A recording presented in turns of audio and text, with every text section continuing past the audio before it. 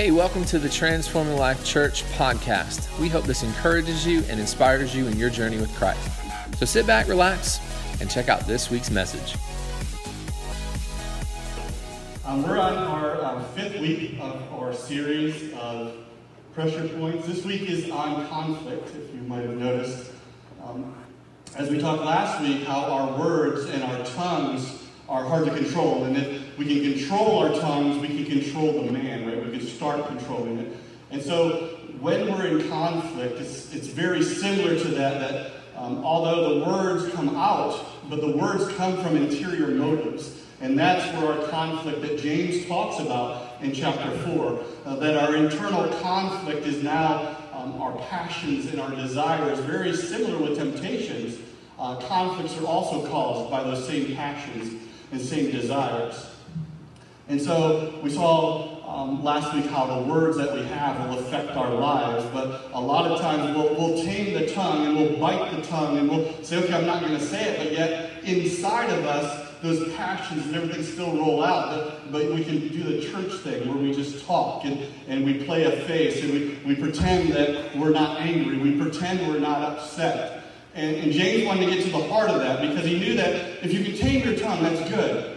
You can control it, you can steer your body, but if you don't truly change on the inside, if your motives and your passions and your desires are inherently evil or inherently bad, that drive you to a way that causes conflict, then it's never going to end. So he wanted us to take a step further from the tongue, from your words, and really dive into your motives.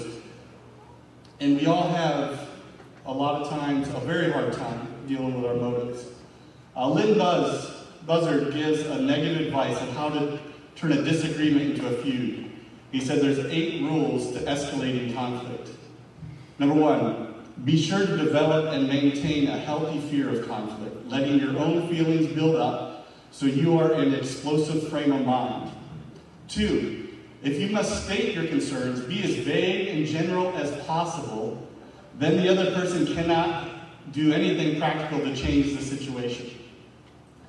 Number 3, assume that you know all the facts and you are totally right. Use the Bible verses, they're very helpful. And speak prophetically for truth and justice and do most of the talking. 4, with a touch of defiance, announce that you're willing to talk with anyone who wishes to discuss the problem with you. But do not take the step to initiate such a conversation. Number 5, hold tight to whatever evidence you can find that shows the other person is merely jealous of you. Number 6, judge the motives of the other party on any previous experience that showed failure or unkindness, and keep track of those angry words. And number 7, if the discussion should become serious, view the issue as a win-lose struggle. Avoid all possible solutions and go for total victory and unconditional surrender. And don't put too many options on the table. Number 8, pass the buck, right? It's always the easiest. If you're not able to come to what you want as a solution, indicate you don't have the power to settle, that you need your spouse or your partner or a bank or something else to come in and help. So you can't make that decision. These are funny things about conflict resolution, but history shows us an interesting account of conflict. A French novelist, Alexandre Dumas, once had a disagreement with a young politician. And this politician, they were arguing, they were getting into conflict, and they knew it was eventually going to come to a duel. Being both of them were great shots, superb in their craft. They decided to draw lots rather than just a duel. And so whoever lost the draw of the lot would have to just shoot themselves and be done with it. So Alexander Dumas, he drew the lot, the short straw. And so he took his loaded pistol, he walked into his office, and he closed the door behind him. And then all his party guests just wait and listen for that shot that was going to ring out to end his career. The shot finally was fired. His friends rushed in, saw the smoking gun in his hand, and Mr. Dumas said, "It looks like he missed." So one thing you've got to realize that we find in church conflict, we find it also in the world, in our families. And throughout history, church has been a center of war and conflict. Even in the beginning of Christianity and the arguments, conflict arose. But thankfully, we have scripture that deals with that. And a critical conflict comes from the cause, and God has a solution. So let's turn to James 4. We're going to read verse 1 through 10.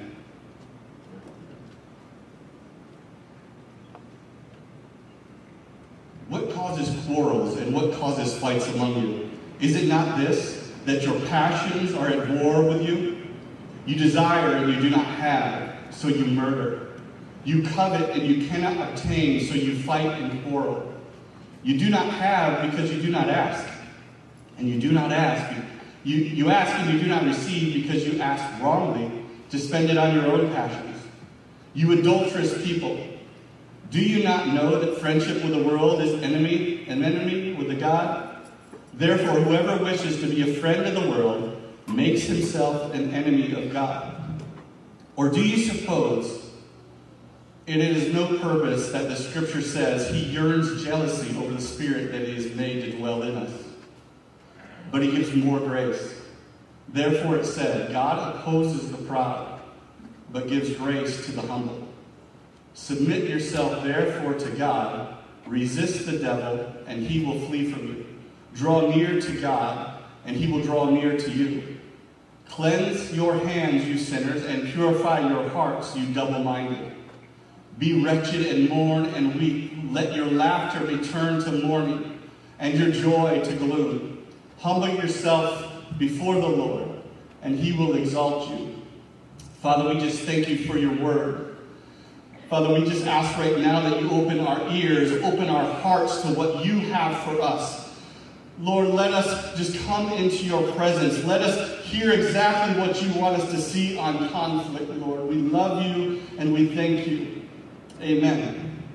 As you can see, for over 1900 years, we're still asking, where does conflict come from?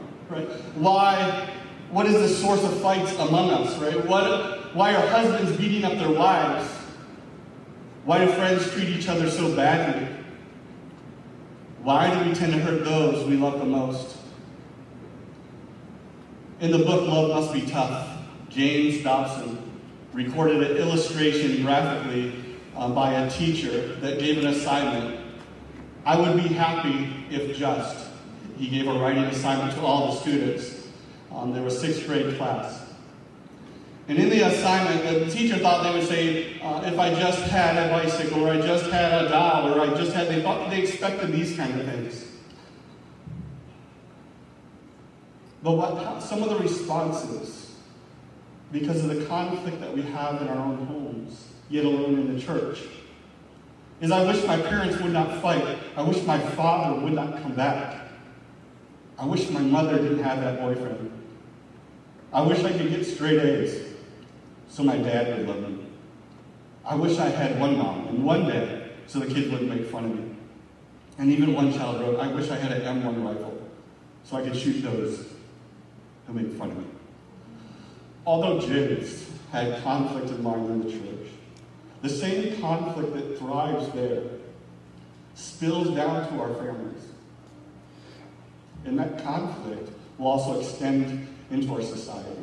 So if we don't resolve it here, if we can't live without conflict in the church, how do we expect to spill it over into our families?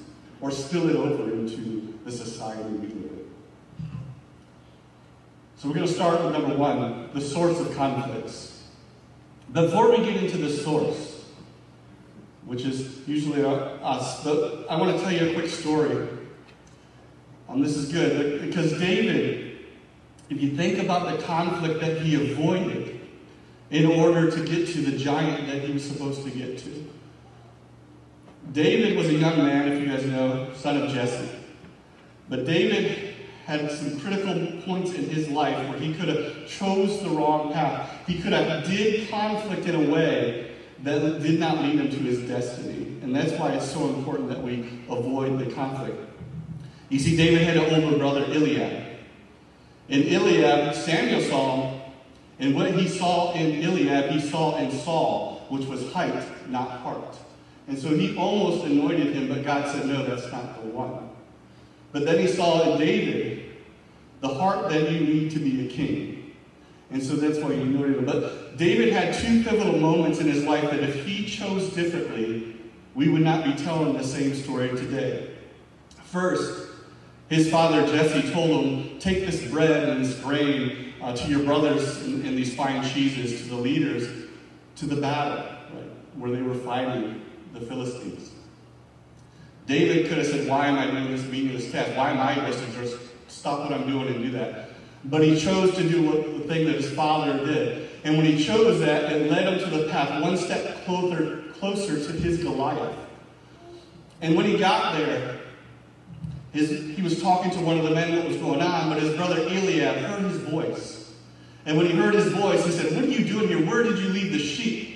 And see, what happened is what the enemy does, the enemy sometimes puts conflict in our lives to put a fake enemy in front of us that we're fighting that instead of fighting the real giant. And so David could have went on, if you notice in verse 28 in that chapter, they fought back and forth real quick, but David threw in a quick jab to let him know he wasn't a punk. But David did something that everybody I think should learn, and I'm trying to learn, is that when you start coming into conflict, David did something nice. If you look further in 28, he said, where are you at? But then he said, David turned and started talking to somebody else. Because rather than fighting his brother, the one that he was supposed to be fighting for, he decided to turn his focus on something else instead of just arguing about that conflict. And so because of that, David now has put one step further to fight that giant, is what he's supposed to do. And a lot of times the enemy will put something in your path to get you fighting that instead of what you're really supposed to be fighting in your life. So now just look straight ahead real quick. If you're married, sometimes you're fighting against what you're supposed to be fighting for, right? We need to call a timeout sometimes. I know a lot of times in my marriage, if something is said, the first thing I say is, what are you trying to get me to do? And that usually disarms a lot. Like, what do you mean, what are you trying to get me to do? Like, what are you trying to get me to do? What do you want from me? Do you want me to yell? Do you want me to get upset? What are you looking for in this situation? I'm trying to disarm it because I know that's not my fight. My fight is not against my spouse. And sometimes we have to call that time out and say, look, we're not fighting against each other. The enemy is what we're fighting against, not this. In the same way in church conflict, when we're fighting, start thinking about, hey, what are you looking to respond for? Why did you do these? It's okay to talk about these things. If someone says something offbeat to you, say, hey, what were you looking for when you said that? Why would you say that? And if they say, oh, it's nothing, leave it there, it's nothing. Because a lot of times what happens, we get into our mind, we get into our head, we look at past situations, past circumstances, and we judge it upon them. And then we walk through bitter and angry, and the next time that person does the same thing, because that's just what that person does, we explode off on them. Or we hold it in and just get bitter, and then we complain to somebody else about how bad they are. Can you believe they said that to me? Can you believe they did this? So before we get to the source, I just kind of want to go for what conflict does in our life. It creates turmoil. It gets us focused on the wrong enemy when we're on the purpose for God. When it holds us back from where we're going, it's going to stop that, and we want to make sure that we stay on the path that God has designed for us. So the first thing we come to is selfish passions, right? It says when you cause quarrels and cause fights among you, it's not that those passions are at war with you. We all have passions. A lot of times we say, I'm a passionate people. My people are passionate. But our passion, if it's not leading us to God, if it's not fulfilling the desires of God's will in our lives, in the lives of others, then we really need to reevaluate what our passion is. Because I know what I do personally is say, okay, look at the 2 commandments that Jesus gave me. Love God above all else and love others before myself. So if my passion is going to do anything but those other 2 things, then I try to reevaluate, okay, is this going to benefit others? Is this only going to benefit me? Is this something selfish that I want because everybody else wants it? Or is this something I desire because I see everybody else having it? And so we have to look at these things. Is our selfish passions wrong? Or are we looking at things wrongly in a way that drives us? Then we get to universal desires. These are part of our passions. These are desires that when Adam and Eve sinned in the garden, it said they died. So from that point on, it was no longer God taking care of every need. It was no longer God doing everything for them. They had the comfort of the garden gone. Whereas from that point forward, they had to find life to be fulfilled within their own selves. They had to satisfy their own desire. The desire to be somebody. The desire to have security. The desire to be loved. And the desire to do something worthwhile. So instead of resting in the contentment with all their needs supplied by God, they chose this, which set us humanity on the path of how do we fulfill our desires? How do we do these things that we already had, but now are gone because of that? And then we have unfulfilled desires. And then James says you desire and you do not have, so you murder. You covet and you cannot obtain, so you fight and quarrel. So frustrated by people and circumstances, we lash out to all those around us. We are willing to hurt and destroy in effort to meet our own needs. And after all, since we're all competing for the same thing, we do anything to eliminate the competition. And we envy what we think others have and grieve as long as we don't have them and continually struggle until we get our way. And this is the issue with our desires that are unfulfilled, that we're constantly in a battle and constantly in this thing.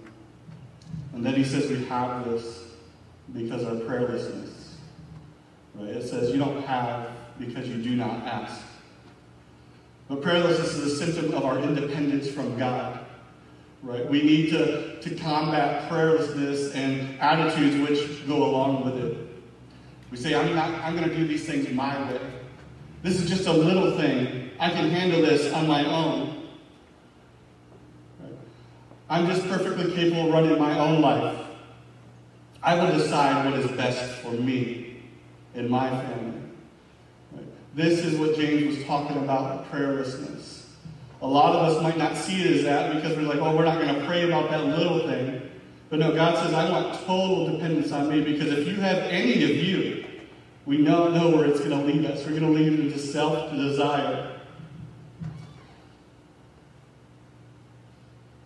So as long as we look for fulfillment in life from any other source than God, the conflict will never cease. We'll never be content with who we are, what we have, where we're going, what we've done, if we do not lay this down and lay ourselves down and truly follow Christ the way he said to. We'll never be content. We will never continue. And we'll continue to feel frustrated. And we'll often hurt others. And others will hurt us in the process. And then James moves on and says wrong motives. Right? He said, you're asking and you do not receive because you ask wrongly to spend it on your passions. So this is asking the wrong motives, right? Instead of prayer yielding to God's plan and purpose, it's a prayer to gratify your own desires. I mean, how many times have we prayed, God, give me this. Lord, let me hit the lotto so I can help others, right? Give me this car so I can drive people around with it, right? What are the purposes of this? We have wrongful motives on a lot of the things that we pray for and feeling to fulfill something that's missing. To make us feel better about the situation that we're in. Rather than being content in God, we spend our time praying for something that we shouldn't even want. And if God ultimately filled those prayers, it would only strengthen our independence from him. Because what he wants is a people dependent on him, not because he needs to be good. He wants to know that you can't do it. If you could do it, he wouldn't have needed to send his son. If you could change your life, he wouldn't need to shed his blood on the cross. If this is something you could do on your own, then why are we even here? Just for support group? Like AA meeting? Hey, how you doing? I'm doing good. I'm getting better. No, it's because we want total reliance on who we are. Because it's fulfillment in him, he knows that true life exists. Because when we constantly try to fill it with the wrong desires, the wrong passions, it's going to lead to conflict because you'll never be full. You'll always be wanting. You'll always be doing that. And God says, look, I will give all your needs. Just rely on me. And if you can, there's one question that you need to ask yourself. For me to be happy is blank. And really think about it and what that means. Because if it's defined as a job or a goal or a possession or another person, or can you honestly say that your life, for you, the fulfillment of your desires is Jesus Christ? Not to be like Christ, not to serve Christ, to receive from him all you need. Are you still struggling to meet your own needs, fighting and warring and crushing competition? Or have you learned to rest in his fullness, in his fulfillment? And that's what we need to do. Second, we get to the seriousness of compromise. James goes on to tell us how serious this is. He even yells, right, with his exclamation point. He says, you adulterous people, right? It resembles adultery. And he uses his strong language because a lot of times in the Bible, God, Christ, we're the bride of Christ. So he uses this parable, this way of metaphor of saying it, that in adultery, it occurs outside your marriage. When you look outside for some passion or some desire or some sexual fulfillment or even emotional fulfillment that you're not getting inside your marriage. As third parties add into your relationship, breaking the marriage bond.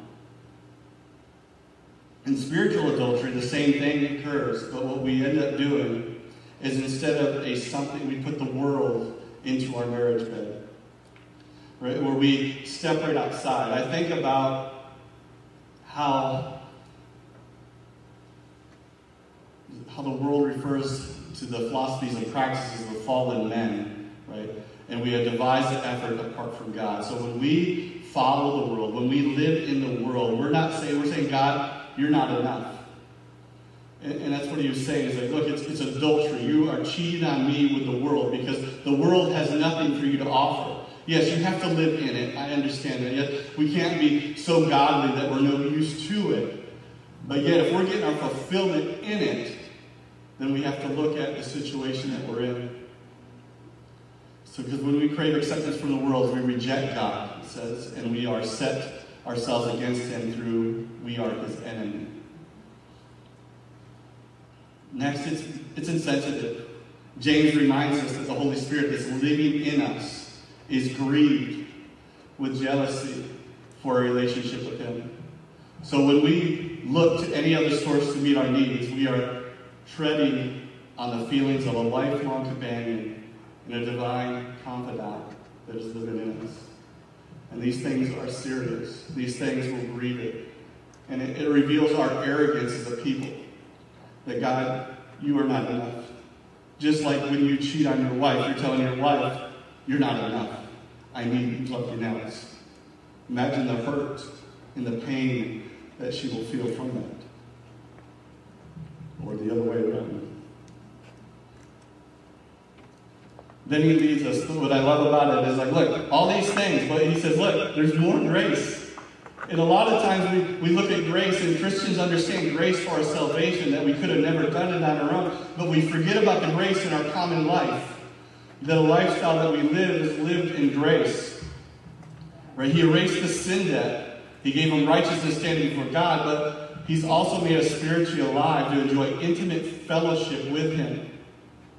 Right? And when it tends to be a little more fuzzy to a lot of us with the Christian life, we tend to view grace as God covering up our failures, right?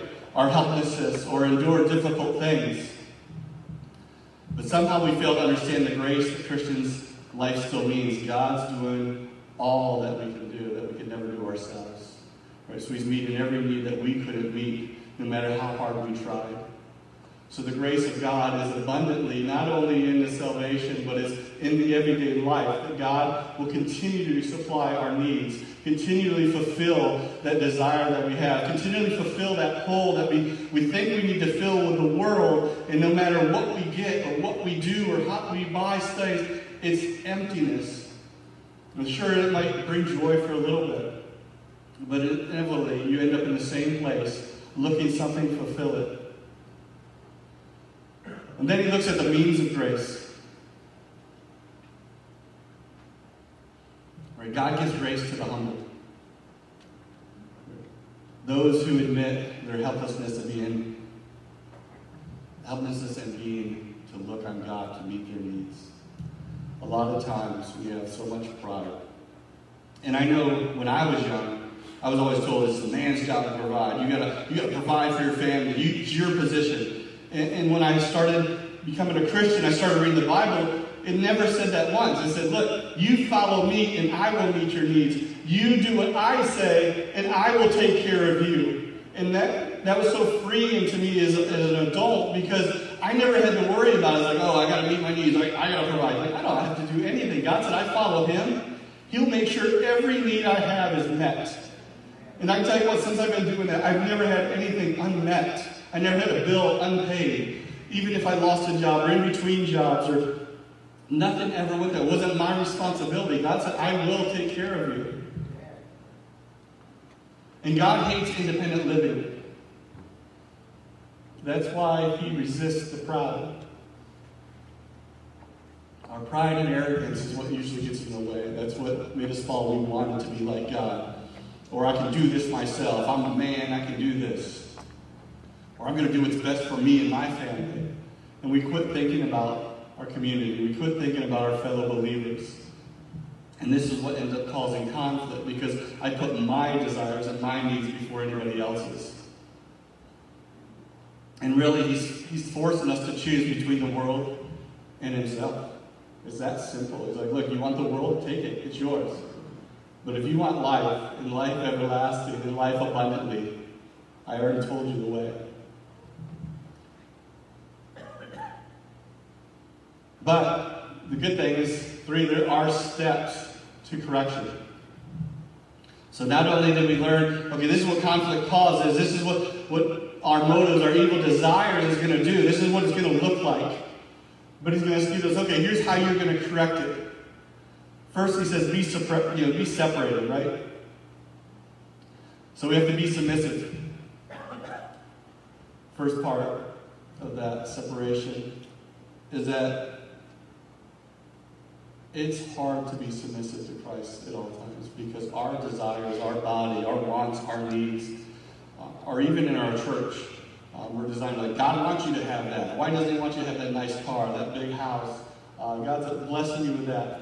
But if that ultimately doesn't lead us anywhere, that ultimately doesn't do nothing for us. Yeah, we have a bigger house we can entertain, but are we doing it?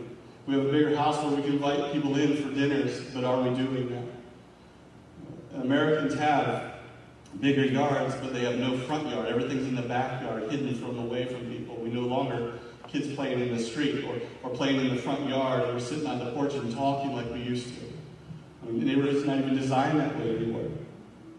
And as a Christian community, to be submissive, we have to submit ourselves to the plans of God. I mean, given our right to choose our circumstances, our health, he puts an end to our conflict that characterizes our lives. And when we are no longer dependent on ourselves, we will truly find life. And the frustration and hostility of this experience will end. And you will enjoy a life that is separated, that is submissive. So then he says, be separated. So after you submit, it's in an order, right? Submit, then be separated. He says, don't be cozy with the world, right? For example, if you remember the story of Abraham and Lot, their sheep and all their sheep and everything just got so large that they needed to branch out, because it was just too much livestock for the area they lived in. So Abraham looked to his nephew Lot and said, look all out, pick what land you want. Lot looked out and looked at the best land, and he knew that Sodom was over there. Sodom was still an evil town at that time, but he chose to put his place beside it. He said, I'll take that lot of land. And see, that's how it starts when we're to be separated. He starts by just getting on the edge of the town, but if you notice later on, he's actually living in the town. And then pretty soon, God puts an end to it, and if you look, the angels come in and they had to drag Lot out by his wrist. But then his wife turned back and looked because she could not give up the world that she was used to. And she no longer wanted to be separated. So it's a gradual thing that happens. If you notice, Lot just started out fine with Abraham. But then he moved close to the world. And then eventually he just moved into the world. And he was living the same lifestyle. And the same thing was going on, that he couldn't even convince his son-in-laws to leave because they thought he was crazy. Because that's how much they enjoyed the world.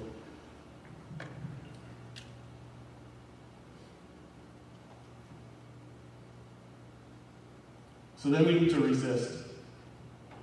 Right? It's one of the biggest things that we have to do. Satan initiated the lies so we can be like God. That we don't need God. And the lie keeps propelling us, and that's what the world is doing. It's like we don't need God because we're like God. We're a God of our own lives. We're a God of our own destiny. I can do what I want to do. I can create my own future. I can imagine what I want to do and do it without God. But in the end, we all know that it brings misery, and you're never fulfilled.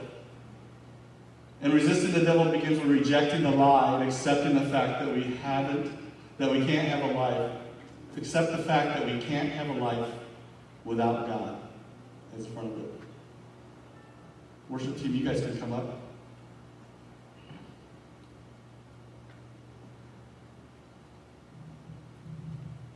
The thing with this and being separate is that you get a lot of Christians that got just enough Jesus in them that the world makes them uncomfortable, but just enough of the world that they're not comfortable with Jesus. And that's the issue that we have going on a lot of times, is that we're so comfortable in who we are and we don't want to change. And conflict is what we strive for. I remember as a young man, I loved conflict. I used to say things just to get people to come back at me because I enjoyed it so much. I think I did it to Londa's mom all the time, just to watch her get mad. But I found joy in it because I was living in the world and I enjoyed the conflict. And next you got to receive. You got to receive God's grace. Right? Drawing near to God means He will meet all of our needs and supply whatever we want and require to face our circumstances. And as we draw near to Him, it says He will draw near to us. So the more that we keep pressing in, the more we keep saying, God, I choose you over this world. God, I choose you over my desires, over my passions. The more He's going to draw closer to you. And you're going to feel that love that you've been missing. You're going to feel that rejection go away because God is always there. And then you cease having religion and start truly having a relationship with the Father in a way that you were designed to have. And then reject. We got to reject the sinful attitudes and actions. And the order that he put this, like I said, was very important. First we resist. Then we reject the lie continually tried to feed us. And second, we draw near to God, allowing Him to do all the things that we couldn't do on our own. And only then can we rest in the dependence upon Him. Do we find the power to overcome all situations that we're in and all habits of sinful nature. And then he said, be sober-minded. Why does James give us a commandment to mourn and weep? When's the last time you cried about the sin you committed? When's the last time sin made you uncomfortable? When's the last time that when you did something you didn't weep and go, God, please keep me from this? He's saying, if you want to take this serious, you're going to have to mourn and weep. You're going to have to turn your joy in this world into mourning and go, God, I need more than what I have here. God, I need more than what the world offers me. I'm tired of living this life in motion. I'm tired of going through the same fight, the same cycles. Until we get to that point of mourning and weeping, then you're going to continually be in conflict, because you're going to be constantly riding that fence of going, God, I want you, but I want the world. God, I want all you have to offer, but I really love this stuff here. And until we get to the total reliance and really mourn and weep about what's happening, about what we're gradually walking into, like Lot, he moved close to it, but eventually you will be fully in it. And that's the point. It's a gradual motion, and if we don't wake up and we become sober-minded and going, okay, God, you show me what it is, and start mourning and weeping for what we're going through, it's just going to continue on over and over. So how do we live a conflict-free life? Man, we resist. We resist with all we got. We get with friends, like we said before, and you say, look, I can't do it on my own. You're going to need to be my accountability partner. My desires and passions, I know are evil. I'm not desiring the right things. And we start receiving all that God has for us. And then we reject the enemy's continual lies and conflicts. He's trying to put enemies in front of us that we fight instead of truly fighting the enemy. And we never get to our Goliath. And when we do that, we're going to be more prepared to fight. Right? We'll be ready when the enemy comes our way, because we acknowledged these evil passions. We acknowledge the reason. If we can identify the enemy, if we know who he is, and that's why you have to talk about it.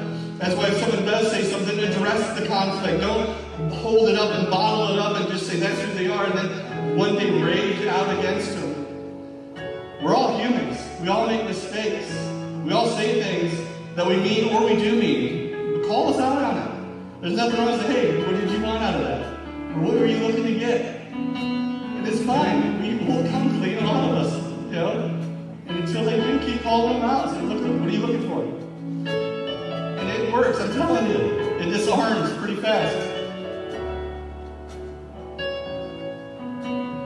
But now comes the hard part. We're going to have to go out there in the world where all the passions and desires we have are fulfilled in what the world designs it to be fulfilled in. And we're going to have to walk that path. And that's where we come together. So if there's any of you that say, you know what, I'm tired of living for the world. I'm tired of following my passions, my desires. The altar team will be here to pray with you.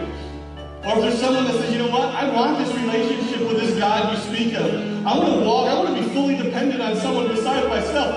I'm tired of trying to do it on my own. Well, I have an altar team here for you if the altar team wants to come up.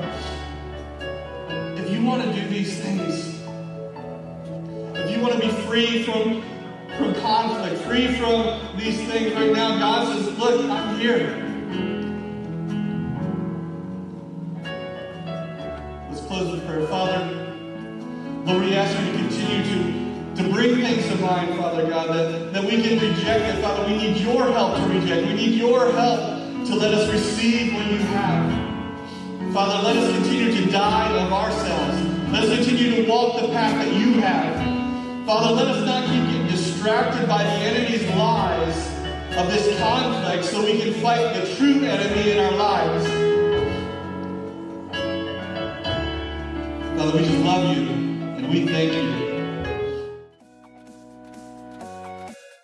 Hey, thanks for tuning in this week. If you'd like more info about our church, if you'd like to make a donation to our ministry here at Transforming Life, go to www.tlchurchpc.com. If you haven't been to our church yet, we would love to meet you. Come by for a life-changing experience. God bless.